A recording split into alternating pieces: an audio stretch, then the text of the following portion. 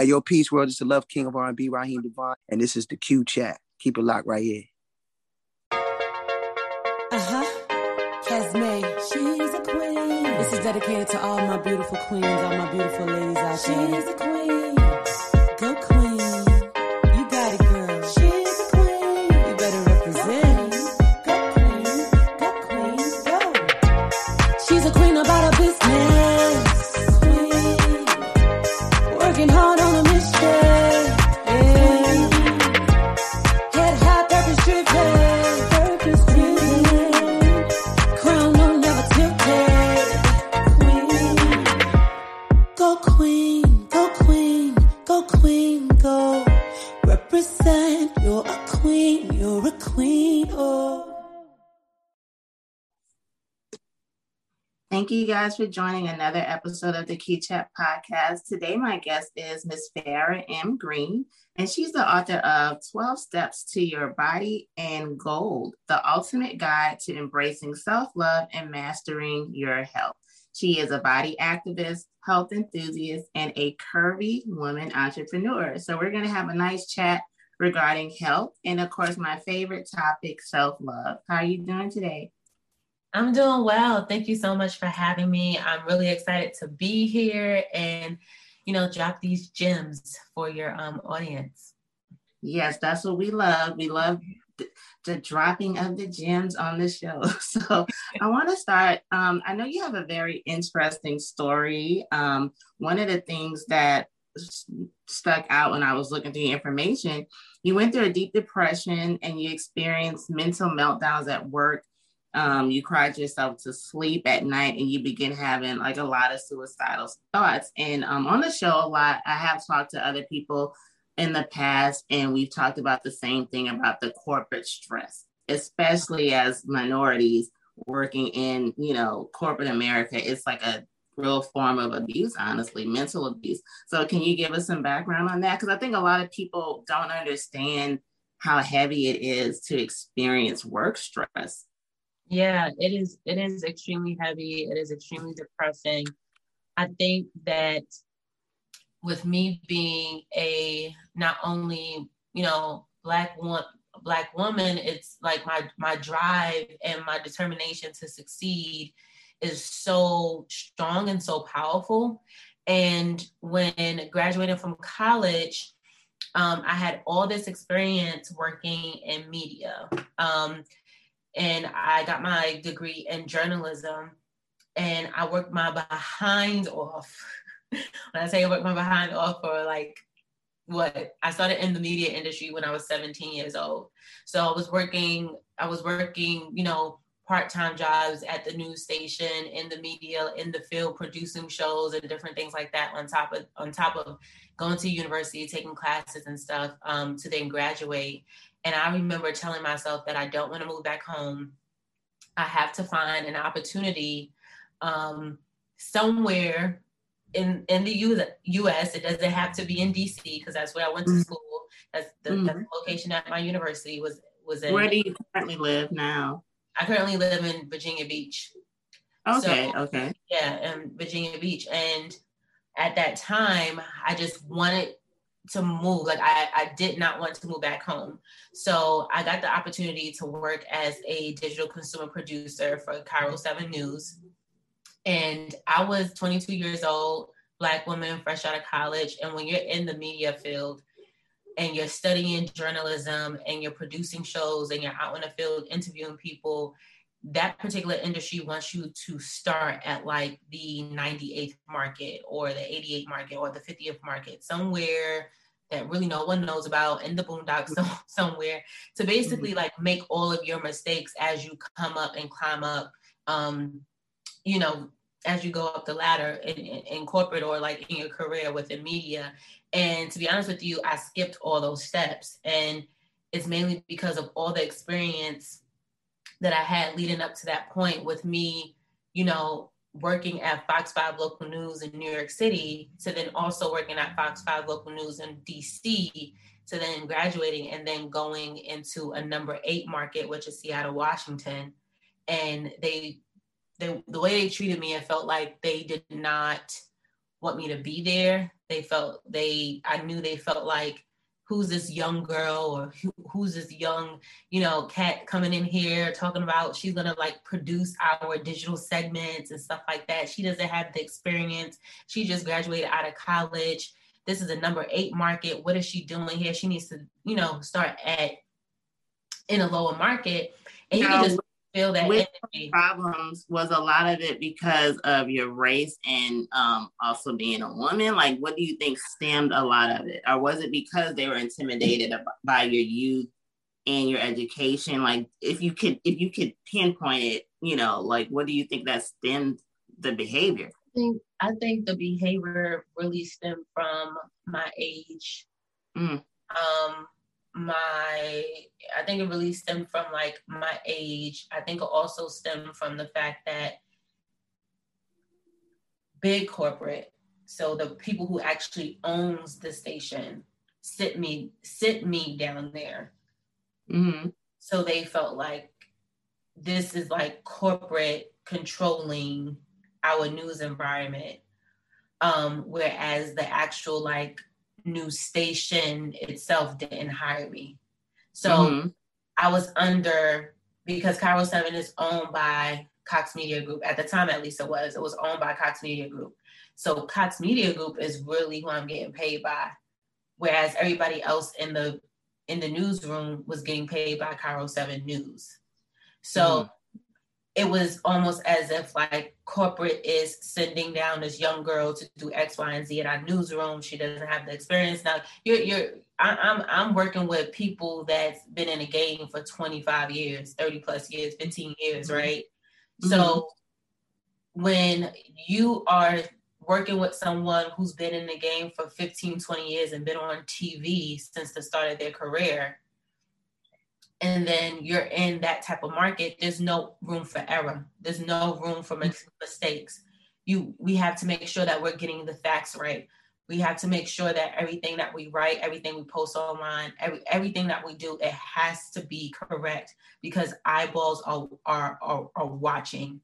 And I remember making this one mistake online. I put up the wrong information, and I was a digital producer for like a big time talent in Seattle, Washington. And so everything that he did online, media, all that stuff, it was basically me on the back end working it.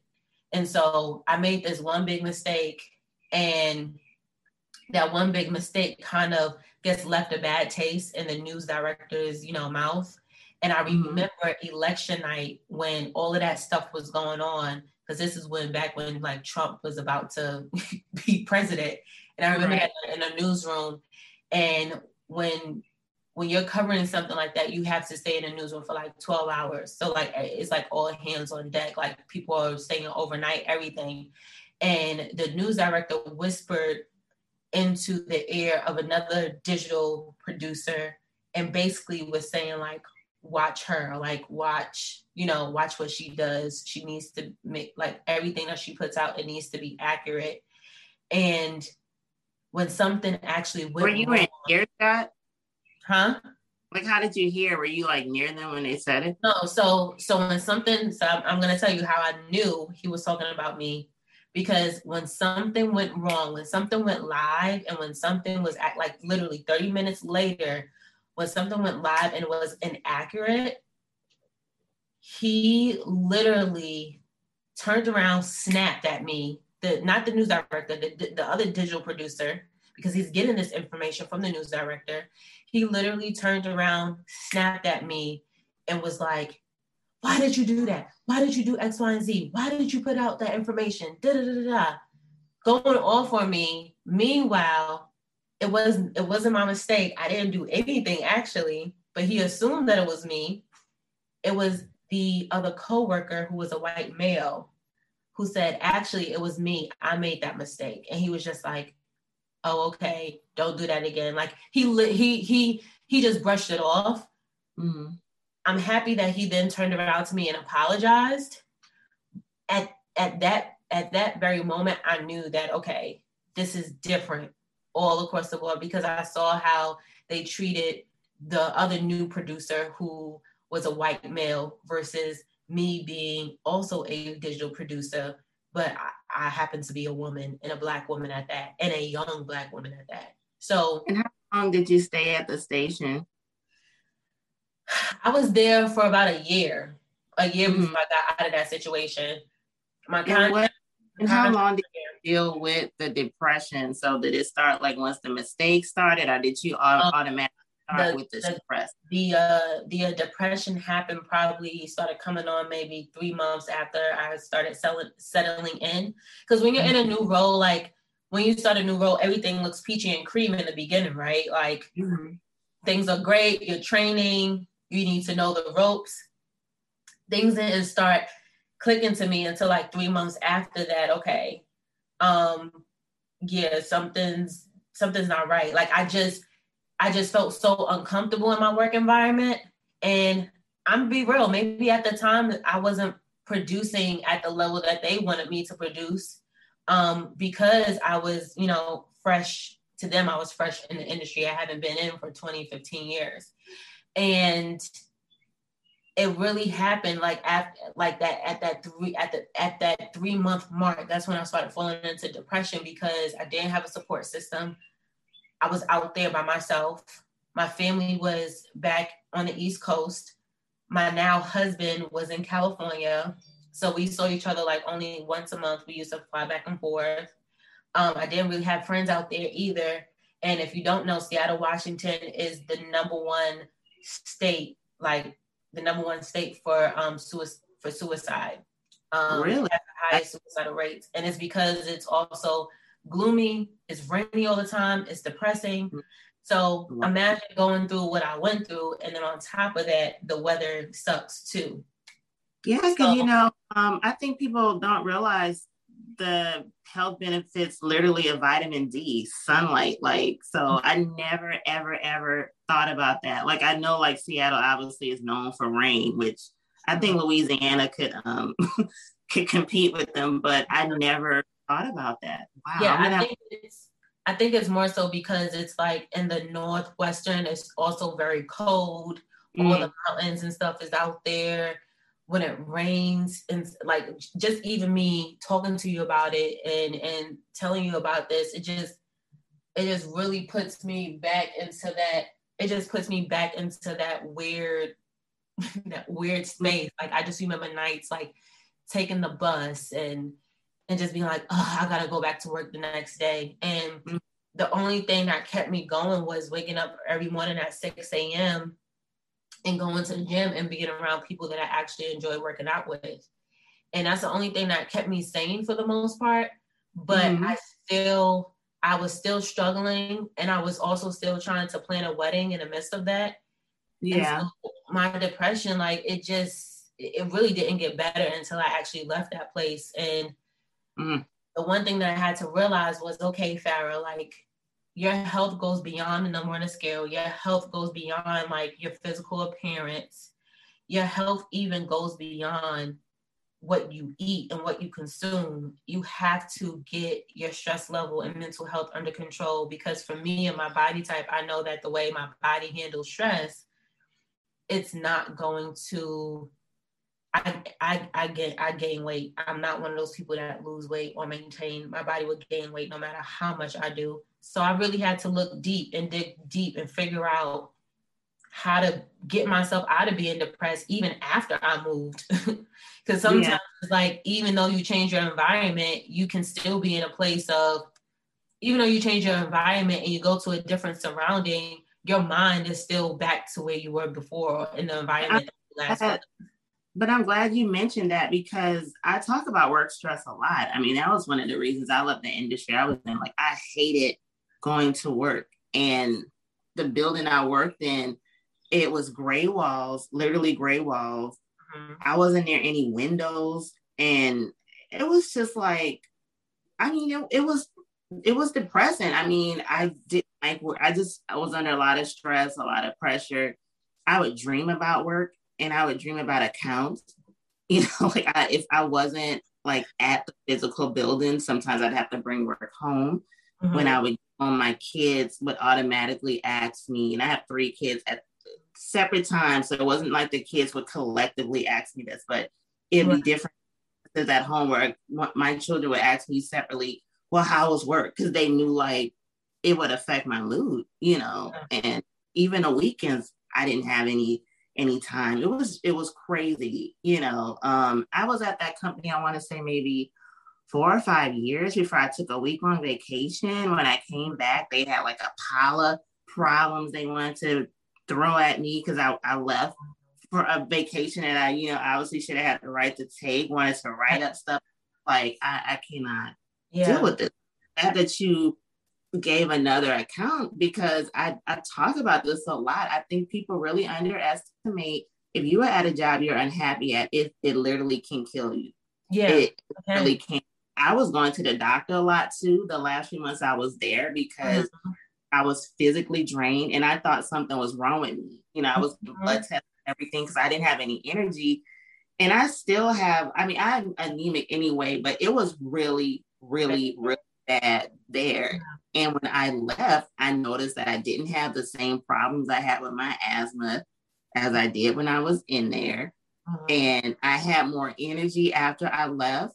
And I was like, wow. I was depressed and couldn't really see the depression at the time. I just knew I didn't like being there. And I would wake up every single morning I wake up and say I was stuck, because I didn't want to be there and I wanted to quit. But every morning I'm like, well, I'm not going to be able to keep my house, not going to be able to take care of this. But this was a repetitious thing literally every morning. So I'm happy that you said that, because I think people really underestimate how your work environment can affect life, and it can affect you mentally. Yeah, it can affect you mentally, and it can affect how you also like treat other people like in your household. So like, especially if you have kids or a spouse, like it's just really not healthy at all. And I didn't really put a name to what I was going through until I went back home, back to Maryland, to my mom's house. And to her, as her daughter, as her child, I didn't look the same. Like, she was just like,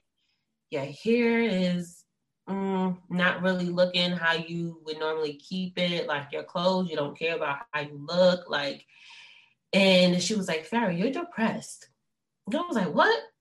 She's like, yeah, you are depressed. And I was like, yo, so this is what I'm feeling, like the crying myself to sleep, to having breakdowns at work in the bathroom, to, you know, like having suicidal thoughts, to freaking thinking about, you know, cutting my contract and just paying the money back that they gave me to move across state. Like, I was just over it. I was too through. But what got me through it was I knew my contract was coming up, and I said, I'm not going to renew this contract. I am leaving. I am out. I don't care what I have to do. I have to get out of this situation. And that's when I moved to California. And then after settling in California, that's when I got my body back. That's when I got my health back. Like, my mind was just clearer. I was happier. I remember sitting on the side of my bed and telling my husband, I said, I need to get my health and wellness under control, but it has to not do anything. I don't want it to do with anything with the number on the scale. Like, the number on the scale cannot be my number one motivation, because it will continuously set me back, because I'm not driven by numbers. I'm driven by feeling. I'm driven by, you know, action. So I said, you know what? How about I just run a 5K and set a date, and I'm going to run this first 5K, and I'm going to train for it up until that date. And I did my first one.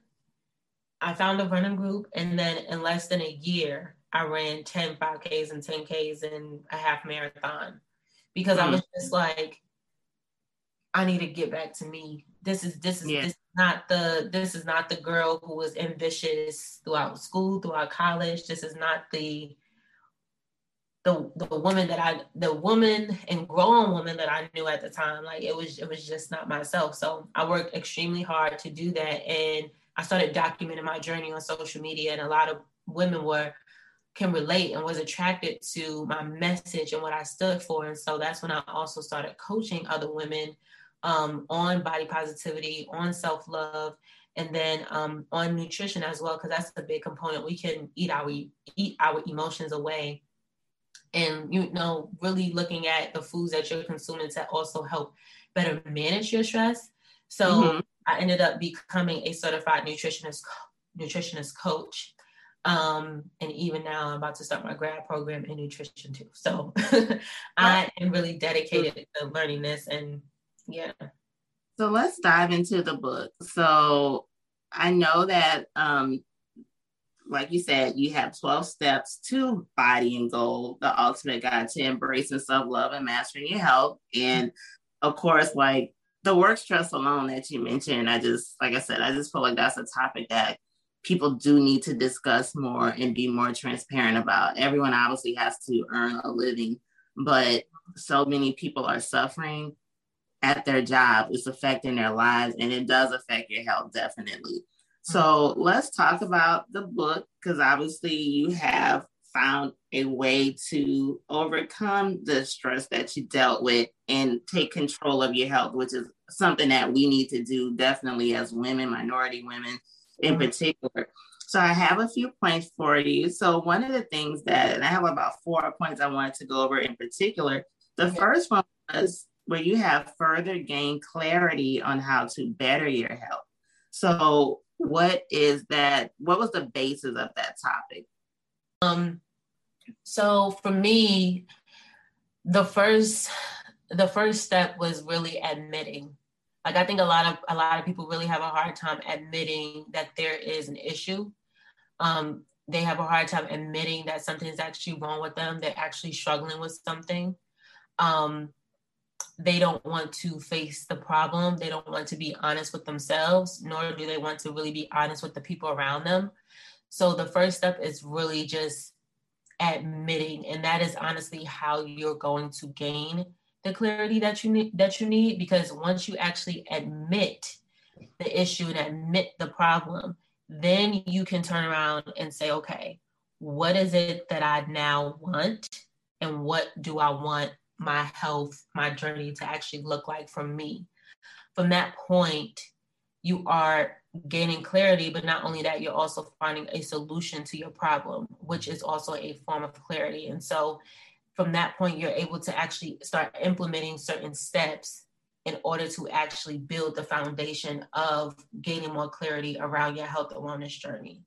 So when it comes to, like you said, when it comes to like really the basis of all of this, I think it really starts with admitting.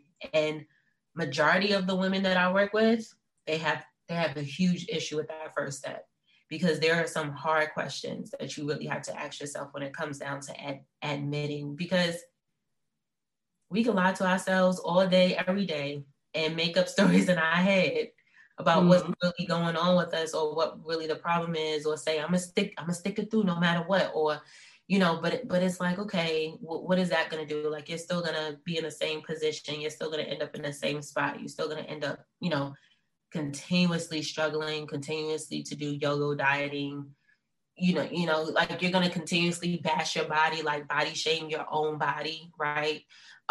You're just going to continue to have that negative mindset. So you first have to really admit to the problem and figure out what the problem is.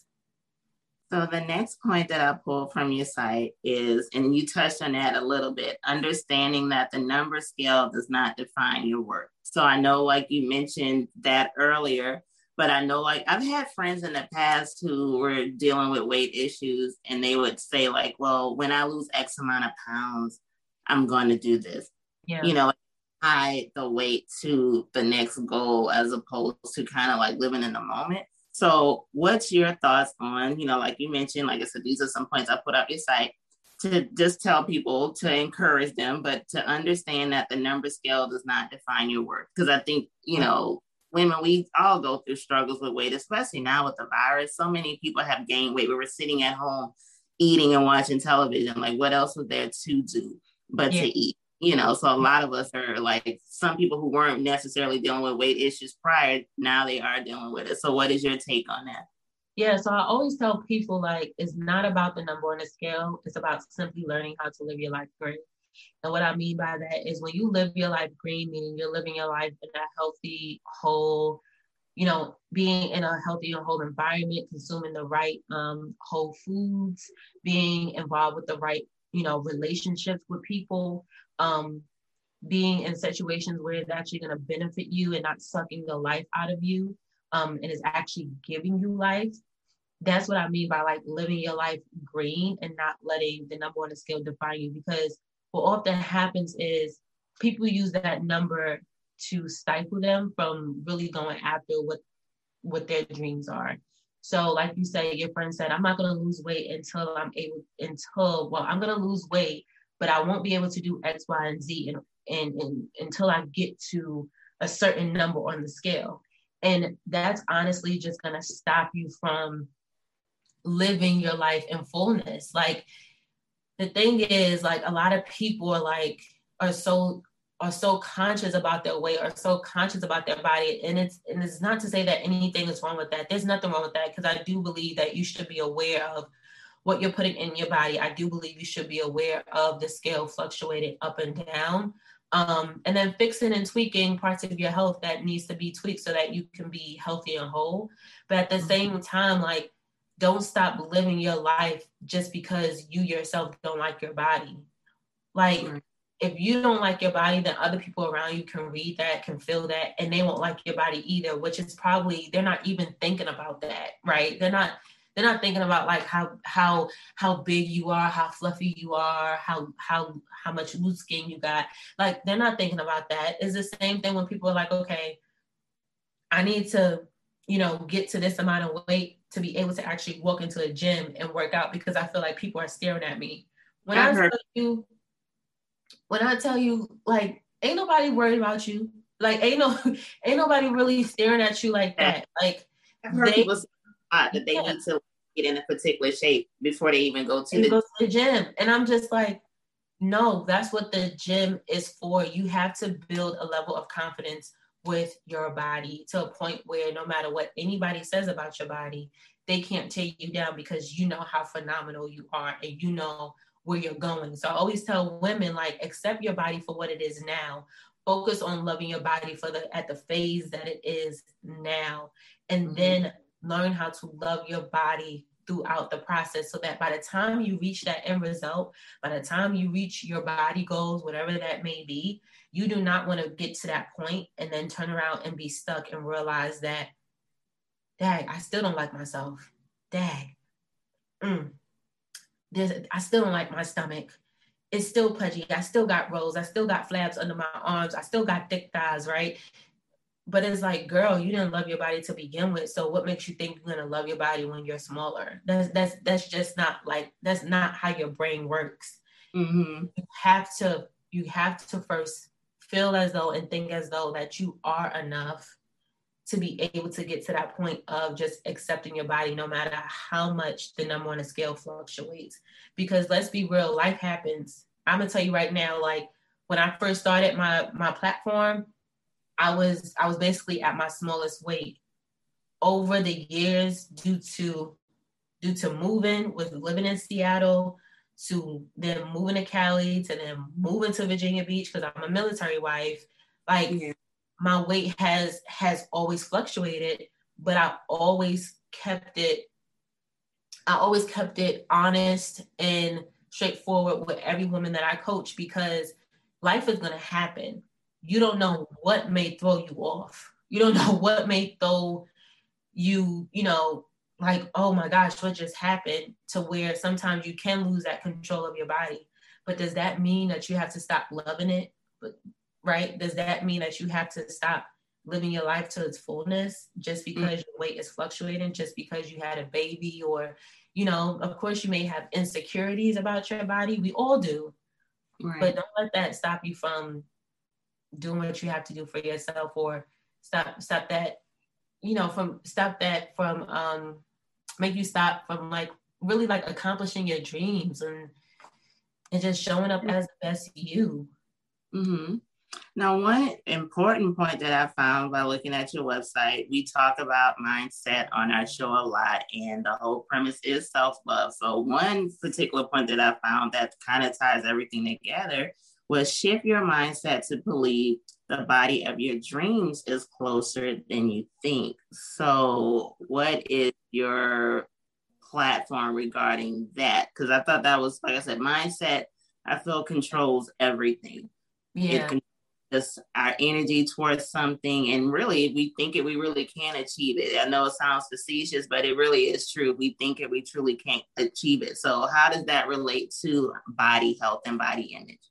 Yeah, I think that body health and like body image is not just about like how you look. It's not just about your physical appearance. It's really about how you feel on the inside. And I think that a lot of times people just equate health with weight so often. So someone can be, a size 6, but they can be so unhealthy.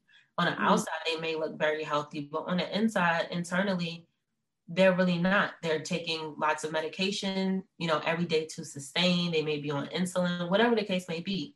But then you have somebody who, is a curvier woman who, got a thicker, curvier, whatever. And she's at the healthiest she's ever been. She eats right. She goes to the gym. She's active. She's consistent with showing up. She's going to the doctor, checking her numbers, everything across the board is accurate. And her doctor may even say, hey, you need to lose a little bit of weight, but everything else looks good, right? We all been in that situation and gotten that report. So that's basically what I mean by like your body goals are actually like closer than you think.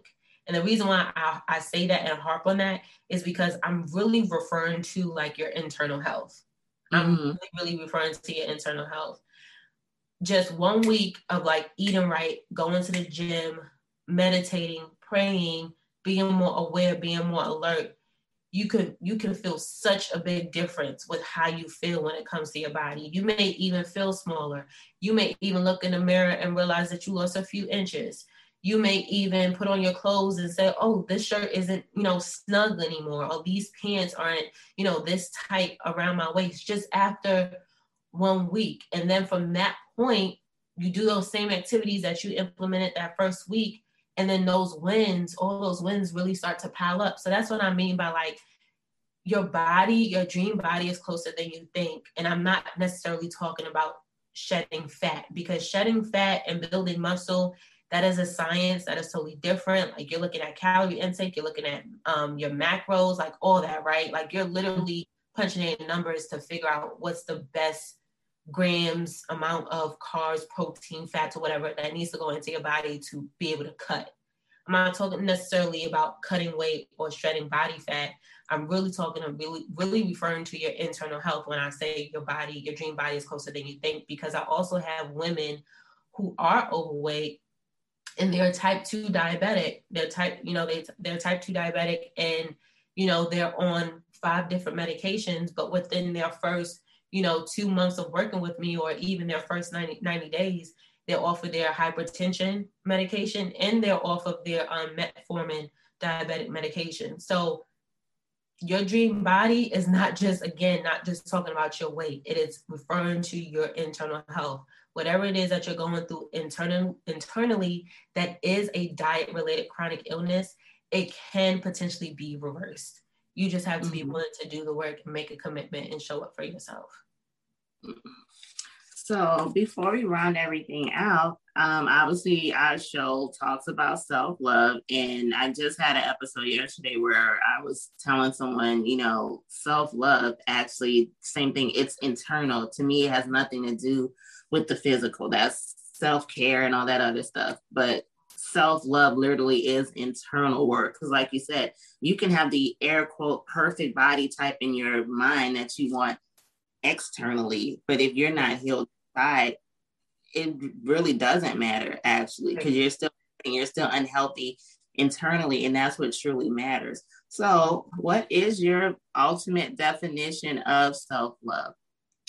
I think my ultimate definition of self-love is not compromising your non-negotiables. That's how I would honestly sum it up. Not compromising your non-negotiables.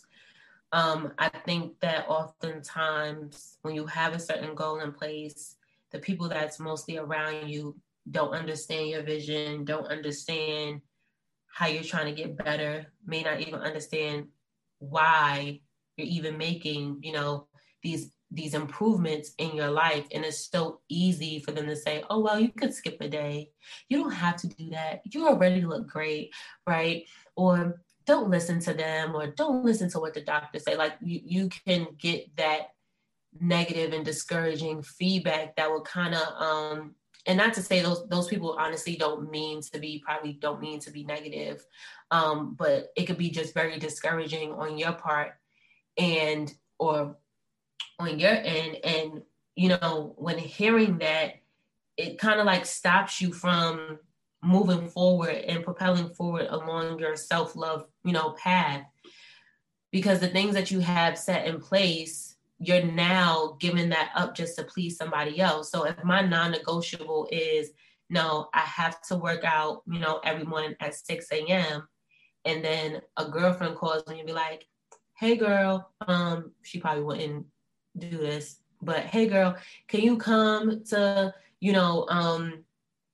shopping with me at 6 a.m. in the morning? The mall opens really, really early and we got to get in there really, really soon. It's like, well, are you going to say yes or are you going to say no? Personally, I would say no and be like, hey girl, you got to choose a different time, because me working out, me taking the time out for myself in the morning is a non-negotiable, and I'm not willing to compromise that for anyone, not even my husband, because if I'm not good, if I'm not whole, then how can I be able to sit there and pour into somebody else's cup and give them what they need?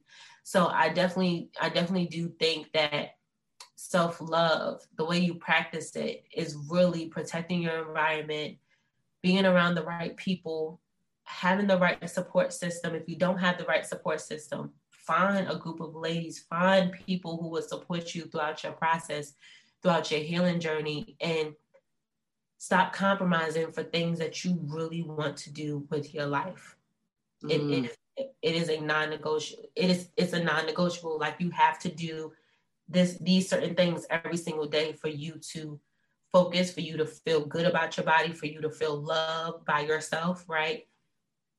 Don't compromise your non-negotiables. I love it. I love it. And I truly agree. We had a conversation on this the other day just about self-love and boundaries. Like, I've heard discussions saying that self-love also has toxic elements, which I don't agree with. And I only feel like people who say that are people who are benefiting from people that were not using boundaries.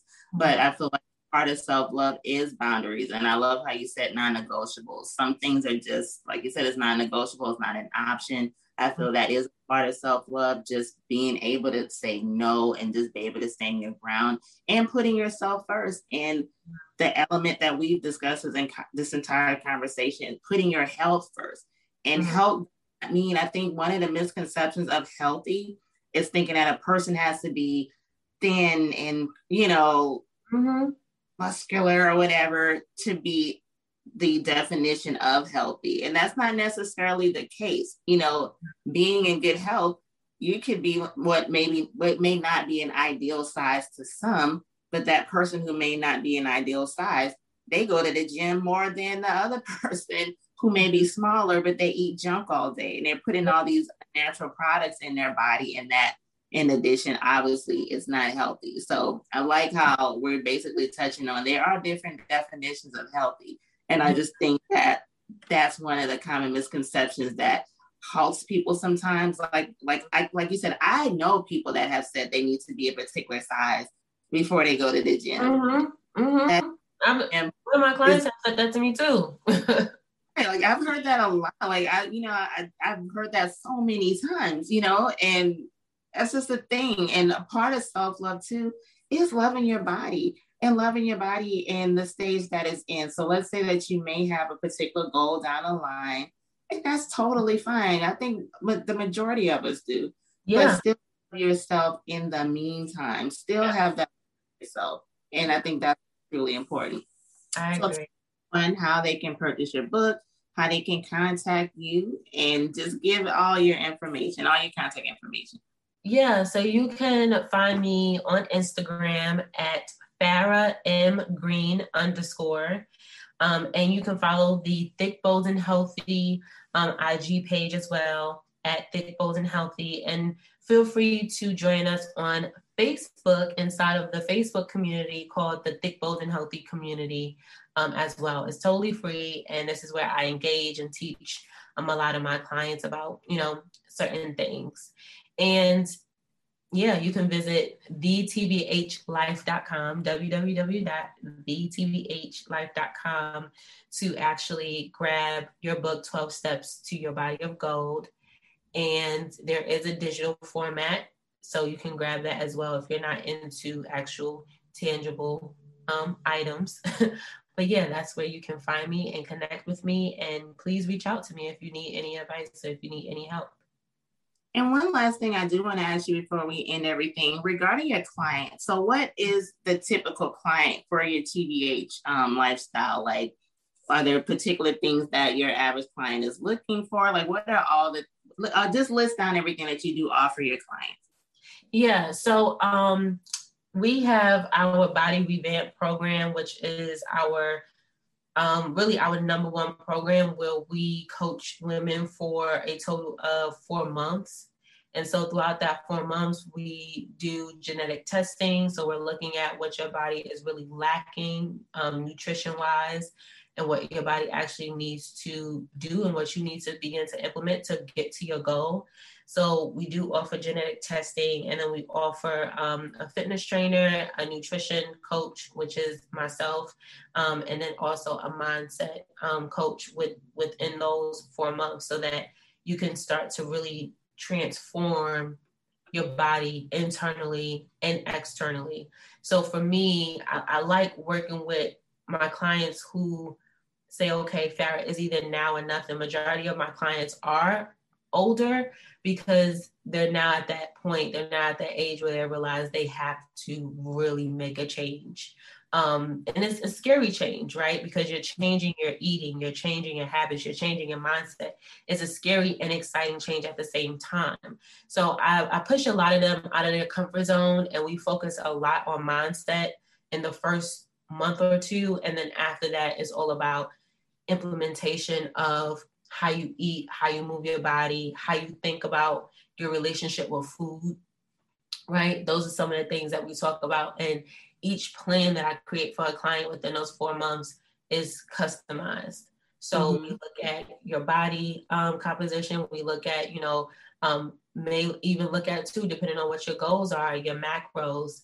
And also we look at your micronutrients as well. So it is really a dig deep type of program because a lot of my clients get very uncomfortable, but they thank me later because they're like, if it wasn't for that first part, like, because a lot of them just want to get to, Farah, just give me the plan, just give me the workout plan, and I'm just going to go ahead and execute. And it's like, no, you're not, because you're still messed up here. You're still messed up like mentally, and your environment around you isn't really a healthy environment for you to operate as your best self and for you to show up every day to really be hitting these goals.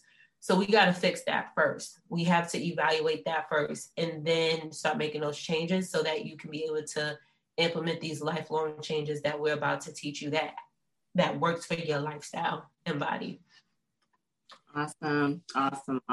Thank you so much for sharing your story. I think you have an amazing service, and I know it definitely has to be benefiting a lot of women. So I think you have a very awesome service that you're doing, and it's great that you were able to overcome the things that you went through, and then of course to help the next person. So I think that's the most amazing thing about this entire conversation. So guys, please go ahead and definitely check out Farah. Go ahead and find her social media, and if you need help with this journey, like I said, self-love, and I do talk about the internal part of self-love, but our physical health is important. Like a lot of us are pouring a lot of things into our body that's also affecting us mentally. Actually, foods really hold a lot of power, more than what we think. The most average things that we're putting in our body, like every single day. I've been researching a lot lately, especially since I got into my 40s, just trying to take control of some things health-wise. Just realizing certain foods are truly unhealthy and cause issues, and some of the preservatives, food colorings, even something as basic as the bottled waters that we're drinking are actually harming our bodies. So, of course, I do talk about the internal side of self-love, which is my number one goal as far as my message to people. But physically, we definitely need to take control of our health. If anything, the last few months, really since last year, I think a lot of us thought about our health in different ways. Some of us have handled it in different ways, of course, but I feel like we should take control of our health. We should not have to suffer physically, and in order to live your best life, you do need to be healthy. And that's internally and as well as externally. So thank you guys for joining the Q Chat. You can catch this episode and many more at www.theqchat.com. So guys, make sure you stay safe, take control of your bodies, and go love yourself. Go queen, go queen, go queen, go. Represent, you're a queen, oh.